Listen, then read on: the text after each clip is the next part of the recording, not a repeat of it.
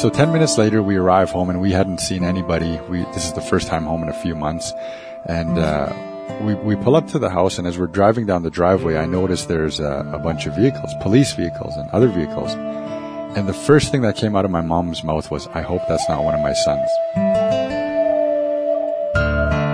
Stai Gute. Welcome, my friends, to The Storyteller, where you'll find First Nations people from across native North America who are following Jesus Christ without reservation.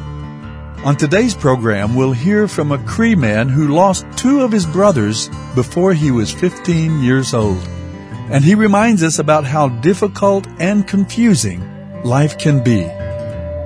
My name is Swampy. I'm from the Samson Cree Nation. Out here in Hobima, we have 4 reserves. We have the Ermineskin, Montana, Louis Bull, and Samson. Samson is the largest of the 4 reserves, which is where I'm from. My dad is actually a Samson Nation member, and my mom was from the Ermineskin Reserve.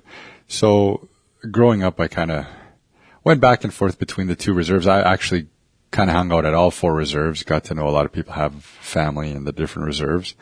Kind of interesting, I guess, growing up. I grew up exposed to a lot of things that, for me, I saw as normal or just a part of the way life was on reserve. And it wasn't until I got older and kind of started experiencing life a little different that I began to realize how, I guess, maybe dysfunctional or crazy things had gotten. I grew up around a lot of alcoholism. I had family members, my father who was an alcoholic. Saw a lot of that stuff, and maybe some of the really negative stuff that went along with it, like the violence and abuse, I guess. I think for me, hanging out with my cousins, kind of the younger generation, I was kind of the older one. We always try to keep ourselves entertained, and when I think back now, we did a lot of crazy things and a lot of things to get ourselves in trouble. But in the midst of all that, I mean, we did grow up going to church, which was an interesting thing. My mom and dad both went to residential school. Both pretty much grew up in residential school. And so my mom, who was raised by her grandmother, was taken to church at a young age and was taught about God. And that's what she learned through residential school. And coming out of residential school, that's kind of how we were raised. We grew up going to Catholic church. And so I understood about religion. I had heard about God, but because we're from the reserve, we also had the traditional component of religion where, you know, I grew up going to different ceremonies and seeing a lot of that stuff, feasts and sadly in this community, we experienced a lot of deaths and to this day, you know, this community experiences such a high percentage of deaths, unexpected deaths. And a part of that is the wake service that goes on. And so we'd see a lot of the cultural stuff happening through the wake services and stuff. So I guess I always had this knowledge about God, but never knew about a God who was personal or who was, someone who really was close or intimate. I always just kind of had this picture of him like out there type of thing. So anyways, as I was growing up, I'm the youngest in a family of 7. My older brothers, you know, I really wanted, like any little kid, I think I really wanted to be just like my older brothers, see the stuff they were doing. You know, they got into rodeo, they got into sports, so I wanted to be just like them. And they also got into alcohol, got into drugs, and when I got older, I really wanted to be like them as well, which is kind of strange because I remember as a kid growing up, like I said, my father being an alcoholic, sometimes we'd come home and I'd see, you know, people passed out, see alcohol laying around the house. And I remember as a little kid one time, this kind of really sticks out in my memory. I remember coming home and being disgusted as a kid of what I saw. I was thinking, like, why does it have to be like this? Why do we get chased out of our own home when there's drunks around or stuff like that? And I remember picking up a bottle of whiskey and I kind of held it up to my nose. I took a smell. And I just thought to myself, like, this stuff stinks. It's horrible. How can anyone drink this? And then not only drink it, but how could they treat their family or the people they care about like this? And that's kind of a memory that was impressed upon me at a young age. But like I said, you know, I really wanted to follow the footsteps of my brothers and stuff. And I got to see them kind of getting into that lifestyle. I guess I didn't understand it at first. And as I got older, I remember the first time I smoked drugs. I was pretty young myself. I think I was 11 years old when I smoked marijuana. And I guess it was interesting because for me, it was almost like an escape. Forgetting a lot of the stuff that goes on around and escaping from a lot of times my own conscience. And I guess I use the word escape, but it's not really an escape. It's running away. I was running away from these things rather than facing them. I guess for me at that time, drugs did that for me. It was in a way, it was like numbing my emotions, numbing my conscience, numbing my feelings, because in Native communities, there's a lot of things that we just experience that a lot of people don't experience. I mean, the percentages of suicides and murders and abuses of all kinds are very high in Native communities. And I think a lot of people, myself included, used drugs, used alcohol, used substances to kind of run from that. But you don't go anywhere, because when you run to it, you're only creating more problems for yourself. And rather than running from your problems, you create more. And then it's just like, it's almost like a Band-Aid, trying to bandage over the wounds that are created over and over. And it's a terrible cycle. I believe I was 12 years old when we had moved to San Diego. My mom was taking a university course out there, and she moved the two youngest ones, which was myself and my sister, and one of my brothers. We moved out there, my dad, my mom, and it was really, really, I don't know, not strange, but like they say, mother's intuition. I remember we were in school. I was in grade 5. My sister was in grade 6. We were in our classes, and we got a call to the office. We walked into the office, and my mom said, "We're going home." So I thought, okay, we're going home early today from school. She said, "No, we're going back to Canada."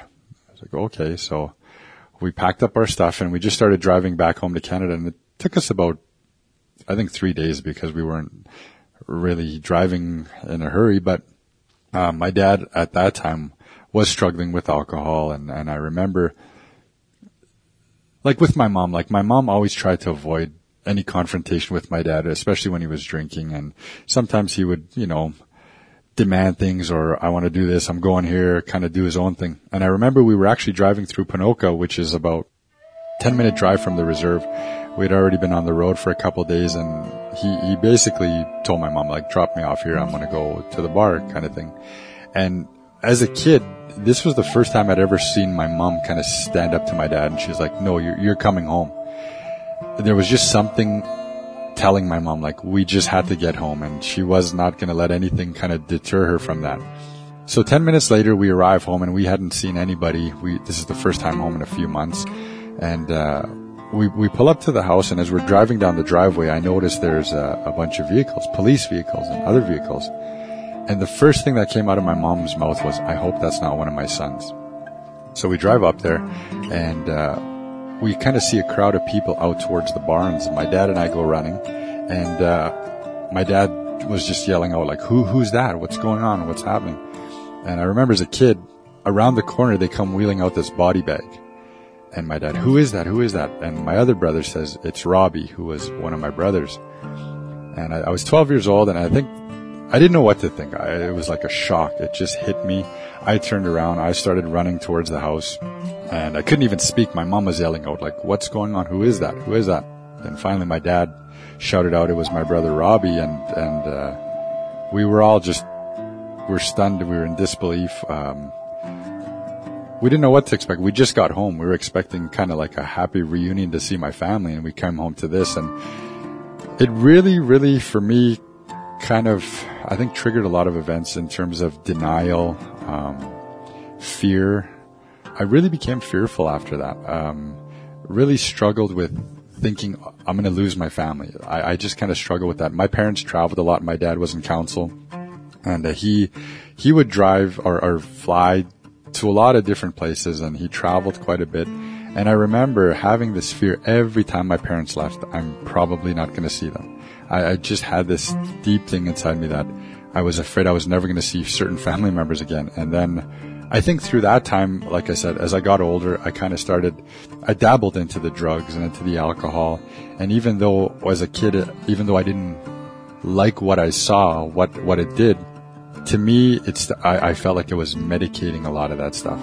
In a negative sense, obviously. I mean, I was trying to use that as an escape. And then when I was 14, I remember being at home one morning, and my mom and my sister come down the stairs to wake me up, and they're both crying. And I kind of sat up, and I asked, like, what's going on? And my mom said my brother Eric had passed away. This was another one of my older brothers, and he had gotten into a fight the night before with another guy from the community.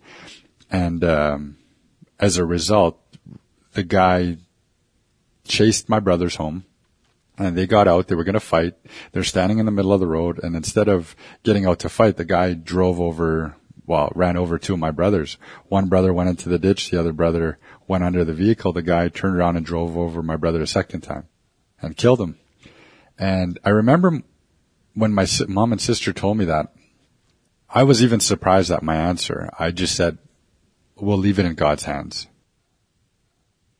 Prior to me losing my second brother, my oldest brother had actually become a Christian. He was the brother who stayed in school pretty much, like from high school he went to college, and he was jumping around, and I think he started searching in different religions.